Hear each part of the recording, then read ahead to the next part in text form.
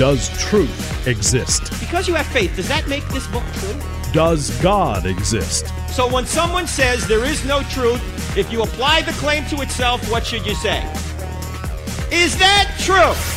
They don't think Christianity's true. They're talked out of it. You know why they're talked out of it? Because they've never been talked into it. Cross-examining skeptical and atheistic views. Welcome to Cross-Examine with Dr. Frank Turek. Ladies and gentlemen, why are so many Christians leaving the faith? Apparently, there's only about 63% of Americans claiming to be Christians now. That's down more than 10 points over the past decade. And there are high-profile people that are leaving the faith. There are Christian leaders that have said, I'm no longer a Christian. What is this all about? And what can we do about it, if anything? And are they leaving the faith, or are they just leaving their faith? That's the question, or the number of questions we're going to deal with today. And my friend, Dr. Michael Brown, many of you know because you follow Dr. Brown and should. In fact, his website, askdrbrown.org, is a place you can go for answers on virtually any topic. He has his PhD in Semitic languages from NYU. His brand new book, the 43rd book. This guy's quite a slacker, isn't he? He doesn't do much with his life. The 43rd book is out just in a couple of days. It's called Why So Many Christians Have Left the Faith. And there are tremendous insights in this book. And so you're going to want to avail yourself of it. It's always great having Dr. Brown on the program. Mike, how are you? Doing great. And thanks for having me back. Always, Mike. It's always great to have you on. And it seems like you have a new book like every 10 minutes because you have so much to say, and you write on stream.org quite a bit and townhall.com. So you're a wealth of great information for Christians that are concerned about the truth, and we all ought to be concerned about the truth. What prompted you to write this? Why so many Christians have left the faith? Yeah, there's a crisis that we're facing. I start the first chapter by saying, hey, look at this person, prominent Christian author, well-known Christian pastor, well-known Christian music leader, Christian seminarian, and all of them say we no longer believe. And we could debate were they truly saved or not. No, that's not even the issue. The issue is to all appearances, according to everything we knew, these were brothers, these were sisters, these were leaders. We read their books, we sang their music, we knew them, we followed them in different ways. And now, one after another, they're saying, we don't believe this anymore. And then the younger generation, Gen Z, is the most unchurched generation in our recorded history. So since polling's being done, you know how many are dropping out. You know when you're on the college campuses that things you could have assumed in terms of certain biblical worldview foundations, they're just not there. A lot of people dropping out of church. So the question is why? What's actually going on? A lot of Christians just say, oh, this is it. This is the end. Jesus said there'll be a final apostasy, and this is the final apostasy. And I don't feel that way. I don't think we just throw our hands up and say it's all over.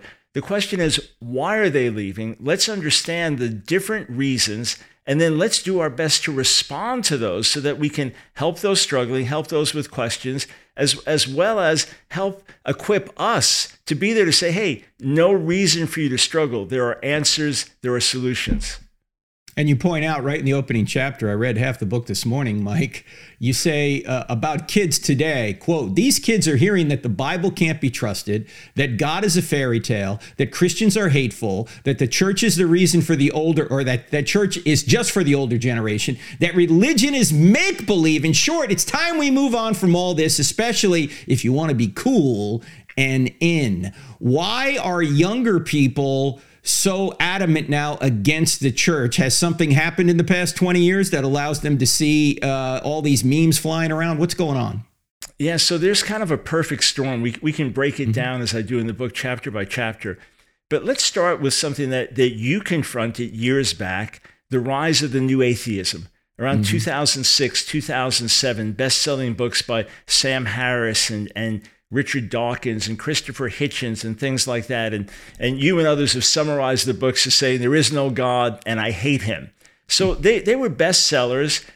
People were reading them. They were, some of them, #1 in the religion category, New York Times bestseller list for many, many months. But what happened is that a lot of the thinking of these atheists, and it was nothing new, it was just more aggressive, more bombastic, a lot of it trickled its way down to social media. It trickled its way down in memes and little quotes and sayings, and it just kind of got in the culture. That, along with the idea that the church is on the wrong side of the culture wars, that the church is mean-spirited and angry and things like that. And suddenly, you can't quote the Bible as having authority. My friend Darrell Bock, professor at Dallas Theological Seminary, likes to say that in the past, we could say it's true because it's in the Bible. Now we have to say it's in the Bible because it's true, because the foundation has been so eroded. So I'll commonly hear from people, they have no idea of history, archaeology. You'll quote scripture, that's just a Bronze Age book and some Bronze Age misogynistic tribal deity that you follow. Where did they get that from? Have they been researching things? Have they been going through the Bronze Age, the Iron Age, things like that? Can they even date it? No, but they heard this thing. It trickled down. Another thing that trickled down was the agnostic scholarship of Professor Bart Ehrman and others. So here he is, well-known professor at University of North Carolina. He is a great scholar, textual scholar in terms of knowing the Greek text of the New Testament in the background, etc. And he was evangelical over a period of years. He became liberal Christian, then became agnostic. It seemed the problem of suffering is what pushed him over. So he writes a book some years ago questioning whether we can really rely on what the New Testament says. Did Jesus really say these things? And those in apologetics, those in New Testament scholarship, nothing new here. We have answers to all these things, no new questions. But suddenly, to everyone's shock, his included, he told me that firsthand, the book took off and became a national bestseller. And that's what happened with the other books he's written. So suddenly this skepticism, this questioning, can we take the Bible seriously? It's trickled its way down to a general audience. And rather than the academics dealing with and having answers, or even kids that are in college, at least they can research and dig. Now kids that are 10 and 12 are hit with this. Josh McDowell has told us that the objections he used to run into on college campuses, he now runs into with kids who are 12 or 13. Mm-hmm. And they don't have the same ability to process, to think things through, to gather information. So the catchy meme, the little slogan, the little saying, the big question mark is just kind of in this younger generation as a presupposition. You know, Mike, you also write in the first chapter, or maybe this is the second chapter, and I found this to be true. I want to know, you have it in your book, so I assume you think it's true as well. You say, as theologian R.C. Sproul wrote, the New Testament maintains that unbelief is generated not so much by intellectual causes as by moral and psychological ones. The problem is not that there is insufficient evidence to convince rational beings that there is a God, but that rational beings have a natural hostility to the being of God. Comment on that. Yeah, so let's just say that human beings are heading in one direction by nature. Mm-hmm. There's the old Martin Luther saying that a stone, if you pick it up, goes up. If you let it go, it drops. So that's human nature. So our propensity is to want to gratify the flesh. You know, just think in the natural. It's easier to oversleep than to get up early. You have a sweet tooth for chocolate, not a sweet tooth for broccoli or apples or something like that. It's easier to lie than to tell the truth. It's easier to give way to lust than to be disciplined. So human beings just by nature are going in a certain direction, and we don't want a God over us. We don't want a ruler over us. We want to do what we want to do, and we don't want there to be consequences, especially in some kind of world to come. So anything that feeds and fuels our fires of hostility towards God, of being able to plausibly deny his existence and plausibly deny the accuracy or authority or relevance of Scripture, we're going to go with that. So all these intellectual things now feed into it. And then when you have an emotional reaction as well, that the Bible is against my friend or Christians are against my friend, now you have yet another reason to reject this book and to reject the author of the book.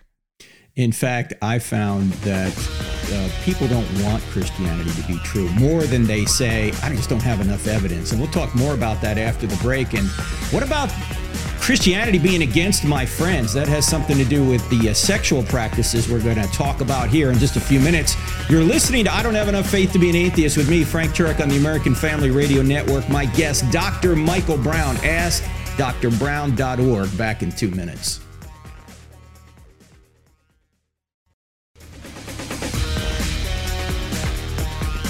Welcome back to I Don't Have Enough Faith to Be an Atheist. Ladies and gentlemen, this coming week I'll be in Tucson, Arizona for an apologetics conference. All the details on our website. Then next weekend, March 12th, I'll be at Godspeak Church in Thousand Oaks, California with my friend Pastor Rob McCoy. We'll be doing the morning services, and then in the evening we'll continue with I Don't Have Enough Faith to Be an Atheist and take questions. So I hope to see you out there. My guest today is Dr. Michael Brown. You know, Michael has written over 40 books. His latest is Why So Many Christians Have Left the Faith, comes out March 7th. And it is a wealth of information. It's not just saying, well, look, here's why all these people have left the faith. But where do we go from here? There's some solutions, and maybe we'll touch on those a little bit later in the program. But before the break, Dr. Brown was just talking about the fact that some people don't want Christianity to be true. In fact, I found that many people don't want Christianity to be true. And one of the reasons, Mike, I know they don't want Christianity to be true, because they may personally have sexual preferences that the scripture disagrees with, or they may just know friends that they want to support in their sexual behavior, and the Bible disagrees with that. Comment on that, would you?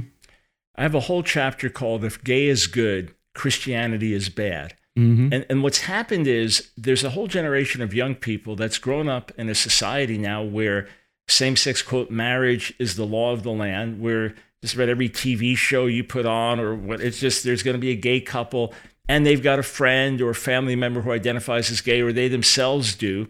And it's become so pervasive, and they've grown up with this feeling, especially Gen Z is strong on empathy and wanting to stand with the perceived underdog.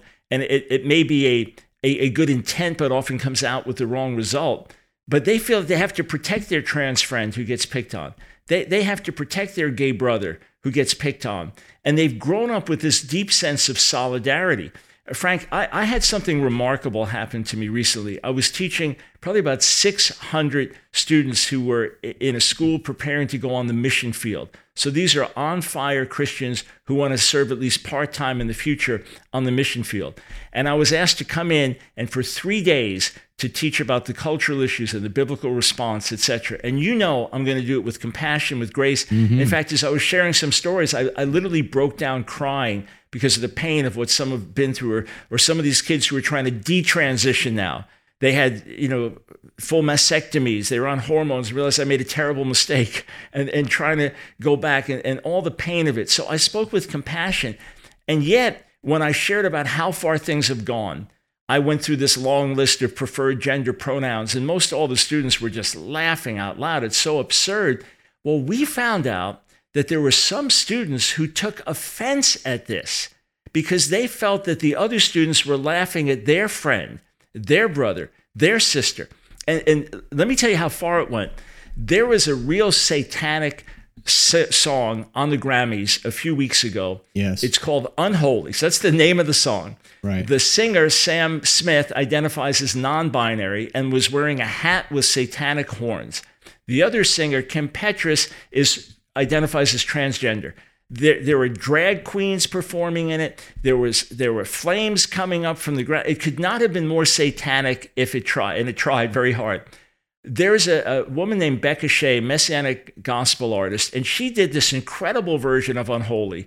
What would it sound like if it was written by a Christian? And it was a call to holiness and a warning that hell is hot. I mean, it's brilliantly done. So I played it for the students, knowing how much they'd appreciate it. And of course, they loved it.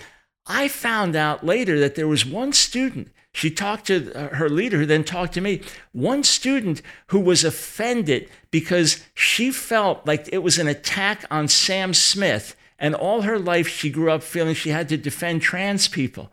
Frank, this is a sympathy with something that was actually blatantly satanic versus a Christian song that didn't even mention Sam Smith. That's how deep it goes. My generation, baby boomers, you're close to that. Less than 3% of our generation today identifies as somewhere on the LGBTQ scale. According to Gallup in 2021, 21% of Gen Zs identifies on that scale. According to Barna, 40%. So there is this whole perception of standing with the gay, lesbian, trans community, and the Bible is against it. The Bible is mean. The Bible is homophobic, and God is homophobic, and that's the gut level reaction. No, I won't listen to your gospel because you hate gays, and I'm gay. That's how deep it is. Which is what you just said there about baby boomers and the present generation, 3% to 20 or 40%, is another reason why the whole born that way argument can't be true. Because if you were born that way, it would seem to be consistent. No, this is more encouraged by social media and the culture. And as you point out in the book as well, Mike, although let's just say you get different numbers, but Gen Z Gen Z born between 1997 and 2003, 20% or so identify with LGBTQ, but far fewer than that actually engage in the behavior. Exactly. Right? It's just I identify even though I'm not doing it, correct? Yeah, you identify, especially bi. That's the big thing, to identify kind of like safe ground there. Yeah. So it's solidarity. The percentage of those actively engaging in same-sex activity or exclusive same-sex activity remains as small as it's ever remained. So it's the sense of identity and solidarity. Two questions.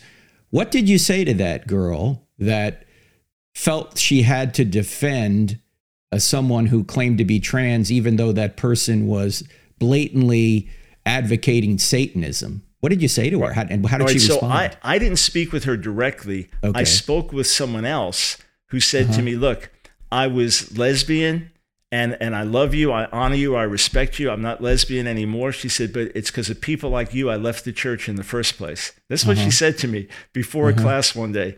And I said to her, listen, did I speak with compassion? Yes. Did I speak with tears? Yes. Was what I said biblical? Yes. And I said, the same God who called me to reach out to the gay, trans community with compassion is the same God who called me to warn against the agenda with courage. And I must do that because millions of lives are being destroyed. So your compassion is commendable, your viewpoint is commendable, but you've been blinded. And I said, you just have to trust me here.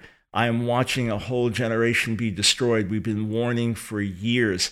So the challenge for me now, just like when you're on the campuses and you say, okay, there's a stronghold here, how can I get people? So I'm really going to try to start when I present to younger generation in particular, to start even more with the solidarity, to start with how you feel. Say, hey, look, I know you feel like this, but look at the results. Look at what God intended. Look at his plan. Look at the beauty of that. And now look at the distortion. Look at the destruction. Look at the trajectory to help wake them up to spiritual reality. Yeah, there's a difference between true compassion and false compassion. False compassion is just identifying with somebody because you want to support them, even though you're supporting them going down a road that's going to hurt them. True compassion is, I love you so much, I'm going to stand in the way of evil.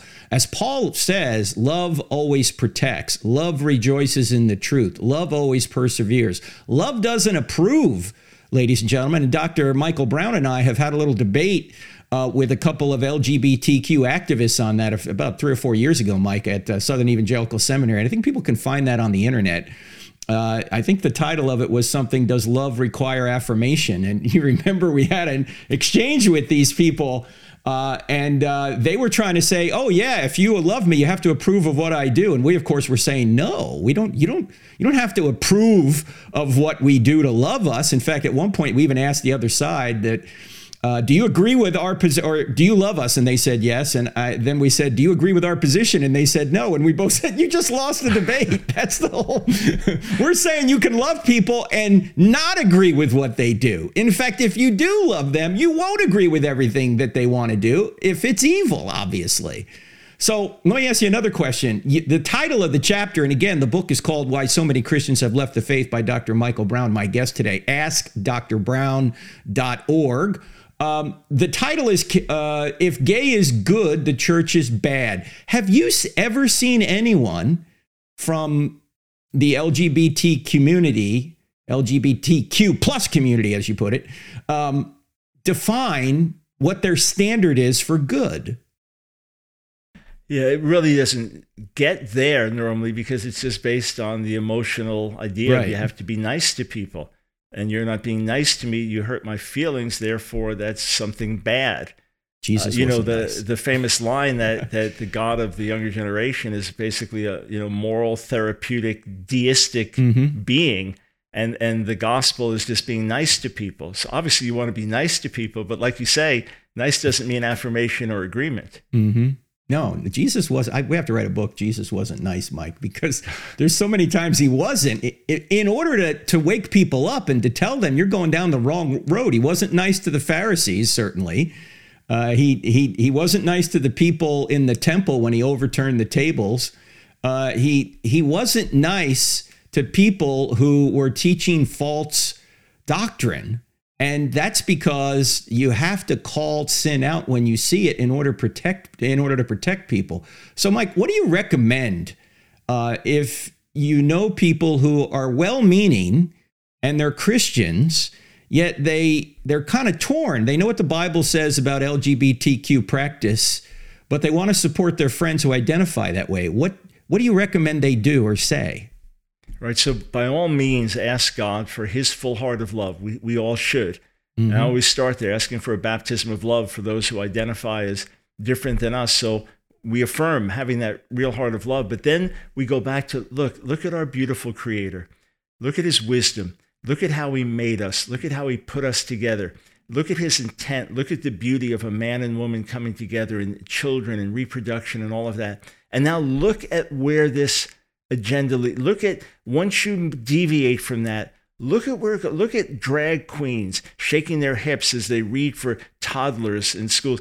Look at 13-year-old girls who've had full mastectomies because they were confused about their gender identity. Look at the persecution of Christians. Look at where things go. Look at the trajectory. And when you do, you say, no, I didn't sign up for that. I sat on a Tyra Banks show probably 13 years ago, the first time ever on national TV. They brought out little kids. Oh, this is Johnny. Johnny used to be Jane. Now Johnny is a girl, or now Johnny is a boy. And I said on the panel, you're experimenting with children. You're experimenting with children. I sat next to Dr. Marcy Bowers, who became super famous doing the sex change surgery for that poor teen kid, Jazz, who was the most influential teen in America, according to some. And now Dr. Bowers has been forced to say, we shouldn't have done this with children. We made a mistake. Dr. Bowers said, sometimes you zig and then zag. Well, we went a little too far. A little too far. It's a little too late to admit that. Look at the damage. Look at where it goes. Love stands in the way and says, turn back.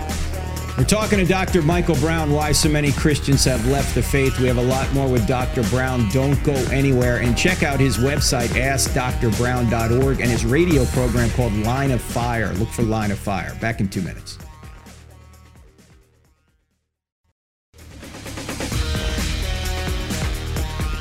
Why have so many Christians left the faith, ladies and gentlemen? And by the way, what is the faith? Have they left the faith or just their faith? Did they even know what Christianity really was? What is the faith? Well, actually, I'll be teaching a course on that called Life's Compass, Jesus, You, and the Essentials of the Faith. It starts later in March, but if you go to crossexamine.org, click on online courses, there's an early bird discount. It ends March 5th, the early bird discount, that is.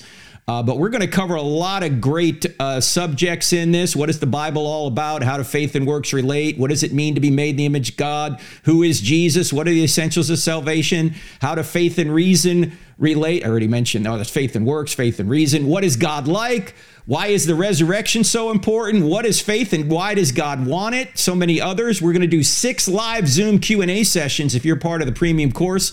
It starts, I think it starts March 27th, but if you want to get the early bird discount, go before March 5th, put the code in there. If you go to the website, you'll see the code. Go to crossexamine.org, click on online courses. You will see it there. Let me go back to my guest, Dr. Michael Brown. Mike, it is difficult for some people to stay in the faith when you see high-profile leaders walk away, and you have a chapter in here in the new book, Can Christian Leaders Be Trusted? Let's just start with Ravi Zacharias, because, we're apologists here, and people don't want to talk about Ravi Zacharias anymore because obviously he engaged in immoral sexual behavior, and people try and sweep that under the rug. Should that shake our faith? It will shake many people's faith. It shouldn't, but it's understandable. And it's not to throw stones at our brother that's not here now. But look, the reality is, if you or I or Ravi or someone else, an apologist, God used us in an instrumental way to bring someone to the Lord, right? So it's the Lord who saves. It's the Lord who does it all. We can't save a fly. But Frank, I heard you speak, and it was so brilliant. And then I went to your website, and you had all the answers, right? Well, that's influence. I've been a leader in Messianic Jewish apologetics. What if I suddenly I question everything I believe? So we're human beings. And one of the things about someone like Ravi, he was a great example. He seemed to be a great statesman. So suddenly someone like that falls, and then it's across the board. The charismatic scandals, this seemed to be a dime a dozen. In our circles, I said, as a charismatic myself, failed Trump prophecies, that puts egg on our face. The scandal with Jerry Falwell, the scandal with Carl Lentz. And again, I don't say this to throw stones. And historic scandals with the Catholic Church. I referenced a study where France recently released, the Catholic Church of France recently released their own records, their own documents, saying from the 1950s until now, we have documented over 330,000 examples of sexual abuse. It could be a priest with someone else in clergy, nun, etc. I mean, it's mind-boggling. So it's very natural to think, they're all corrupt. None of them can be trusted. None of it is real. I thought these people were reliable because, look, to be leaders, we are called to live by a certain standard. The New Testament is clear on that. We are ambassadors for Jesus, and we can make him look bad. I'll mention something really tiny. A few years back, during the Trump presidency, I was invited with some Southern Baptist leaders to visit the White House and to meet with certain folks, not with Trump, but to meet, have some discussions, raise some concerns. And they said, hey, you can get a special rate at the Trump Hotel there. Well, even though Donald Trump does not actually know what is in every single room in that hotel, I remember thinking, wow, his name is associated with this, so they really do it up nicely. And if the thing was run down, even just a hotel, it would make you feel, hey, what's with Trump? He's not on top of things. So if we can do that, it's psychological, it's natural. How much more when our hero turns out to be duplicitous?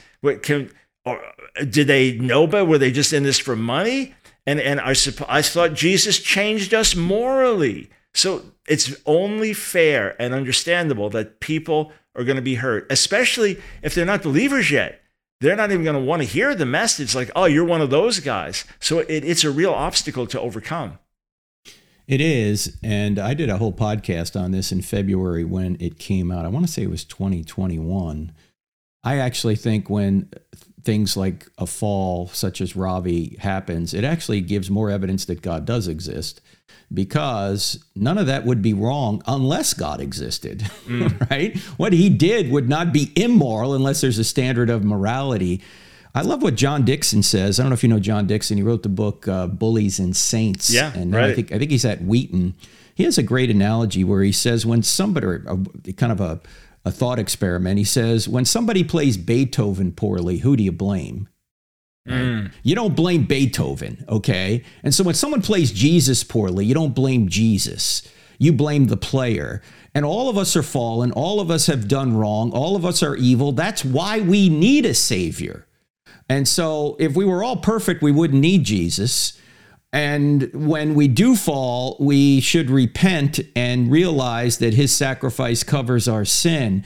It does, as you say, though, Dr. Brown, it does lead people to say, well, is everybody corrupt in the church? And you point out that, and it just makes common sense. When are you going to hear in the media about Christians? You're never going to hear about all the good they're doing, right? All you're going to hear is two things, I think. When a prominent Christian falls or how they vote. Those are the two things you're going to hear about. Or if they don't believe in hell anymore. Yeah, that's right. Or they've left the faith.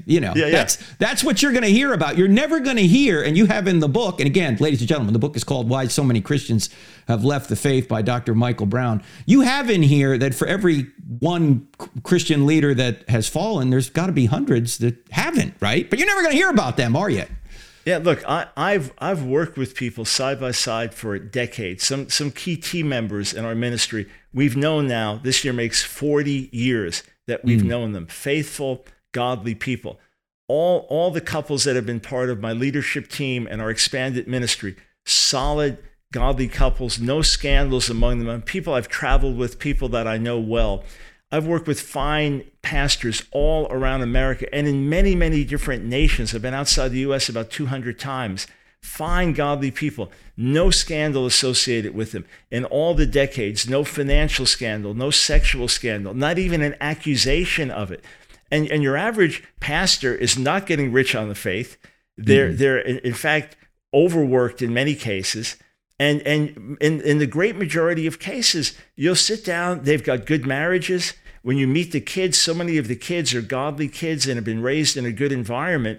And when it comes to Roman Catholicism, neither of us are Catholic, you do have to raise the question of whether the enforced celibacy policy opens the door for all kinds of sexual abuse. You'll have heterosexual men who obviously want an outlet, need an outlet. They don't have the same gift and grace that Paul did. And therefore, it's almost an accident waiting to happen, especially with confession. You add in people coming and confessing every kind of lurid thing that they've done. And then you have the men that, hey, I have no interest in marrying because they're gay.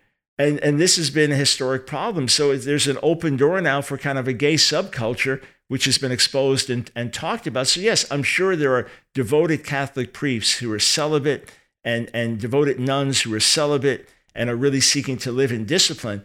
But this is an accident waiting to happen because it's unnatural, and it's a requirement that Paul actually speaks against as a last day's deception, forbidding people to marry.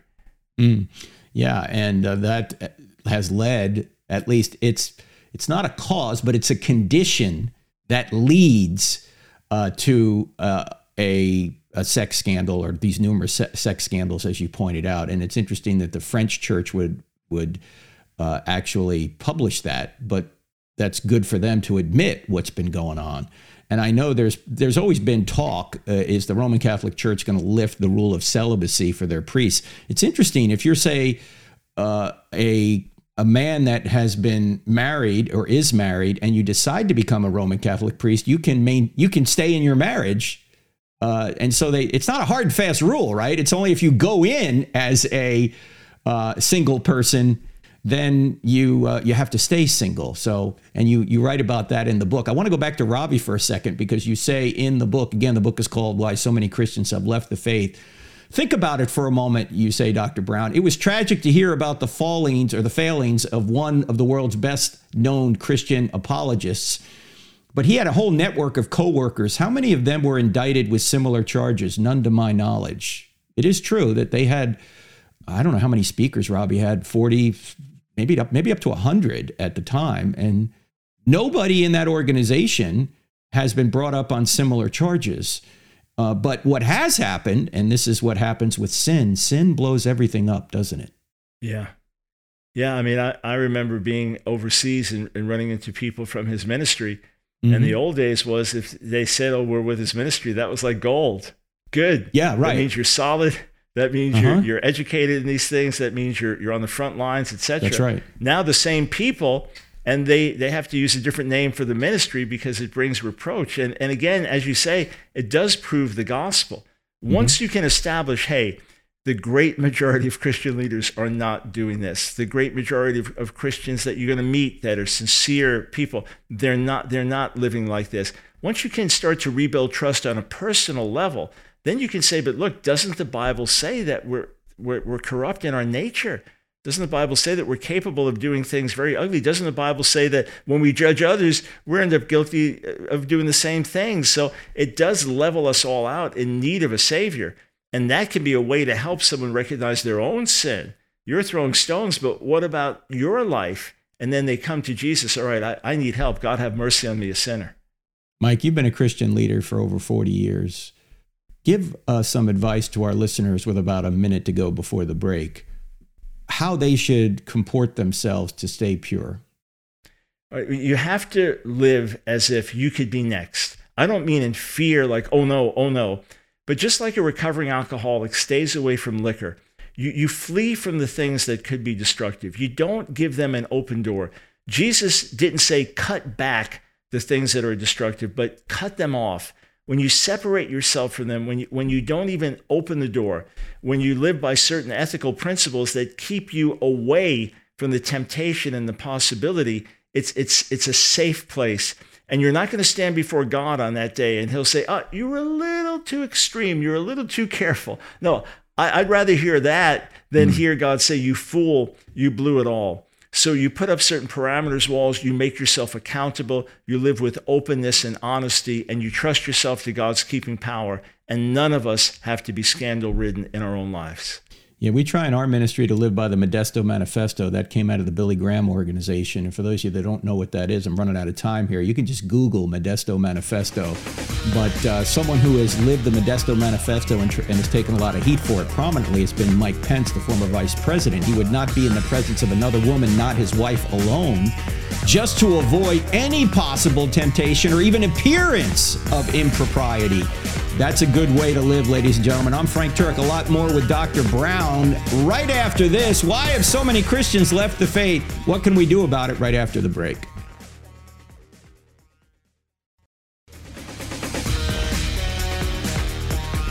You're back listening to I Don't Have Enough Faith to Be an Atheist, which is not only a radio program, it's a podcast, and we have a midweek podcast. And in the midweek podcast this week, we're going to have Dr. Brown back on because we're going to talk about the political seduction of the church. That's another book Mike has written we haven't had time to talk about. Has the church gone too far politically or not far enough? And we're going to talk about it in the next podcast. That's midweek this week. On Tuesday, it'll come out. Those of you who just listen to this on the radio, this will not be broadcast on the radio. You've got to go to the I Don't Have Enough Faith to Be an Atheist podcast and listen to it there. Now, Mike, just before the break, we were talking about the Modesto Manifesto, and Vice President Pence has taken heat for that. You wanted to make another comment on that. Go ahead. Yeah, after the Harvey Weinstein scandal and other related scandals in Hollywood and among famous actors, et cetera, who had been sexually abusive, I asked a question. I said, a lot of you had issue with the way Mike Pence lives and the standard that he lives by, the so-called Billy Graham rule. I said, dads, who would you rather have your daughter work for, Mike Pence or Harvey Weinstein? People can criticize, but when the rubber meets the road, let's go with the Billy Graham rule. That's right.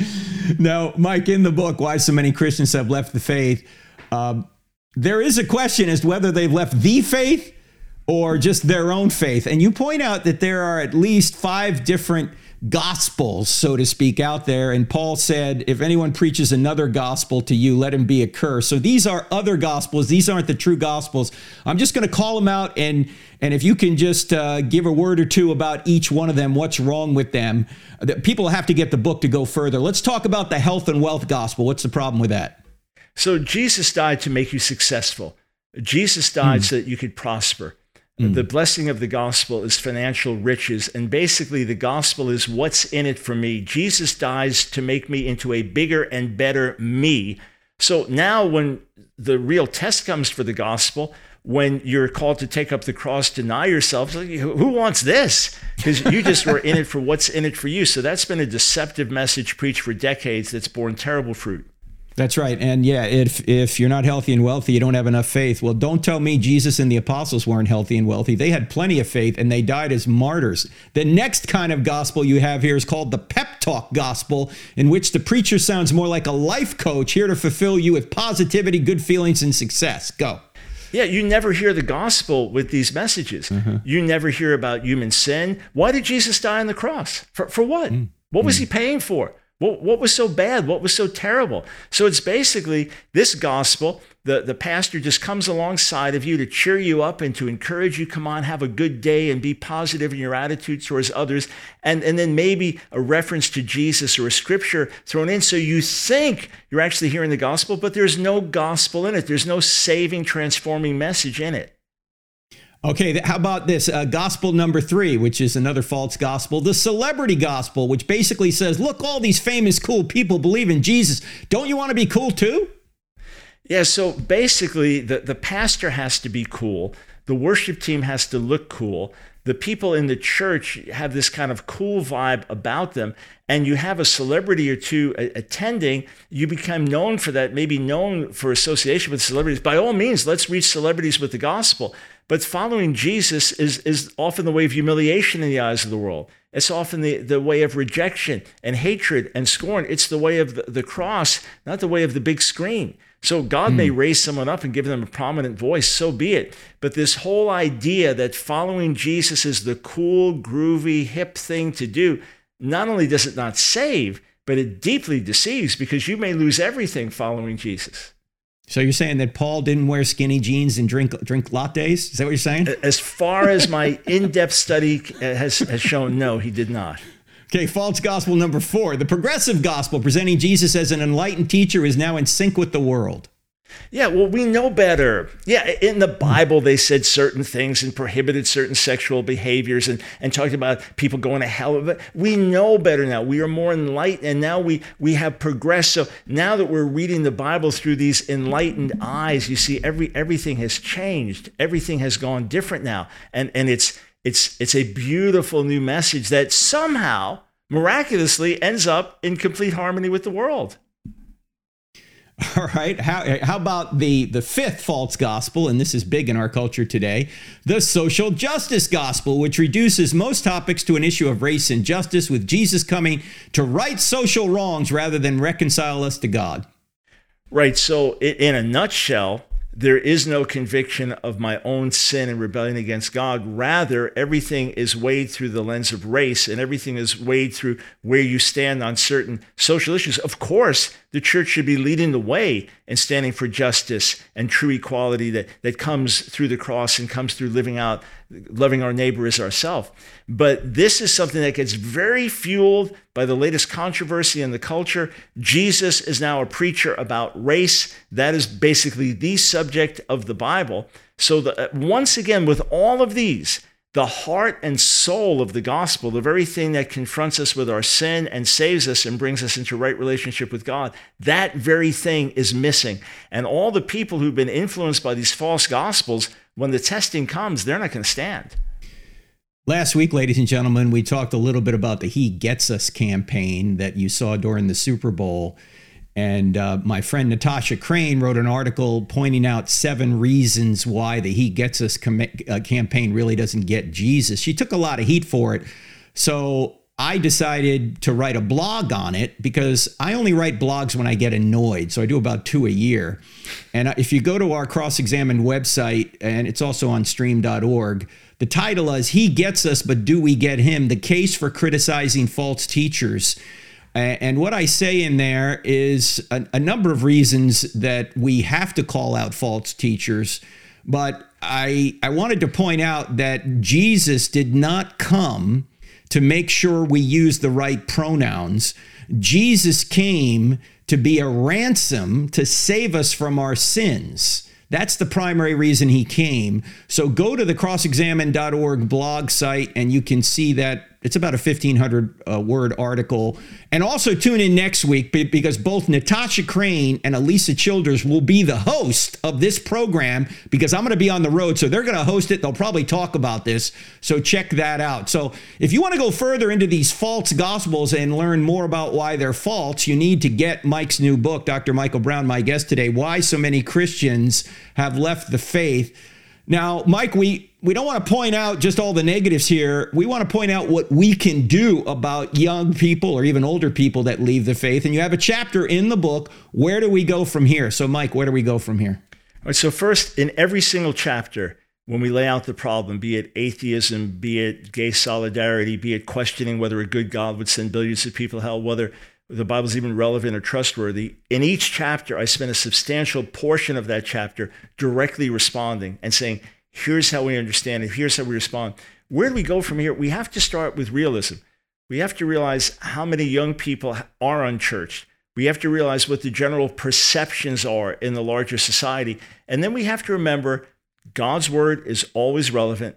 The cross is always relevant. And in fact, especially among many young people, they're hurting, they're anxious, they're depressed, they feel that they're in an uncertain world. The harvest is incredibly ripe if we can really see through spiritual eyes. And what we have to do with patience and compassion is welcome people where they are.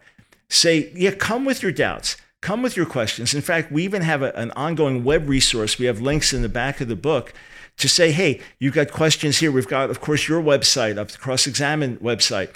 You've got questions about this. You've got questions about this. You've got issues here. Here are safe places where you can go. Here's where you can get information. Here's a free website. Here's a book to read. So let's get equipped and let's welcome people. Let's say, hey, it's fine to have your doubts and questions. I even have a whole chapter, Can Deconstruction Be Healthy? And saying, if by deconstruction you mean I'm going to come with an arrogant attitude to slam the Bible, no, that's unhealthy. But if you mean, can I really trust these things? Is there really a God? Is the Bible trustworthy? Let's take people on that journey of discovery, bring them into an awareness of their own need for God, but then have solid answers intellectually, emotionally, spiritually to help people get grounded, because you and I know that grounded in God's word, nothing can move us. We will withstand any storm.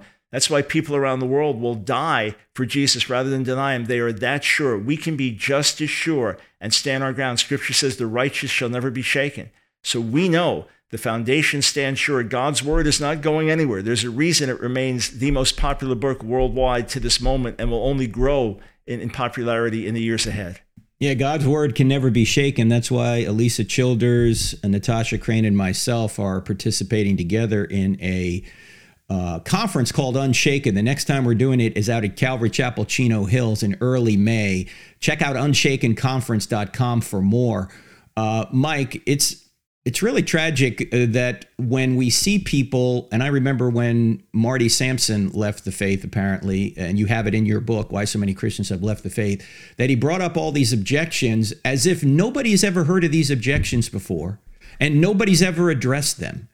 I mean, if God, why evil? Why hell? All these questions that people have been discussing and writing about for centuries. It seems like these people don't even know that these answers are out there. Does that say something about our Christian education? Yeah, it absolutely does. Many people don't even know what the word apologetics mean. Right. They don't see the need for apologetics. They don't recognize the need for real disciple making, real godly catechizing of our kids. It's a tradition that is so far away from so many of us. But I remember when Marty's article came out, so I wrote an article asking some honest questions and responding honestly. And John Cooper, who's become a friend, the lead singer of the rock band Skillet, in fact, their music introduces my show every day. We become buddies.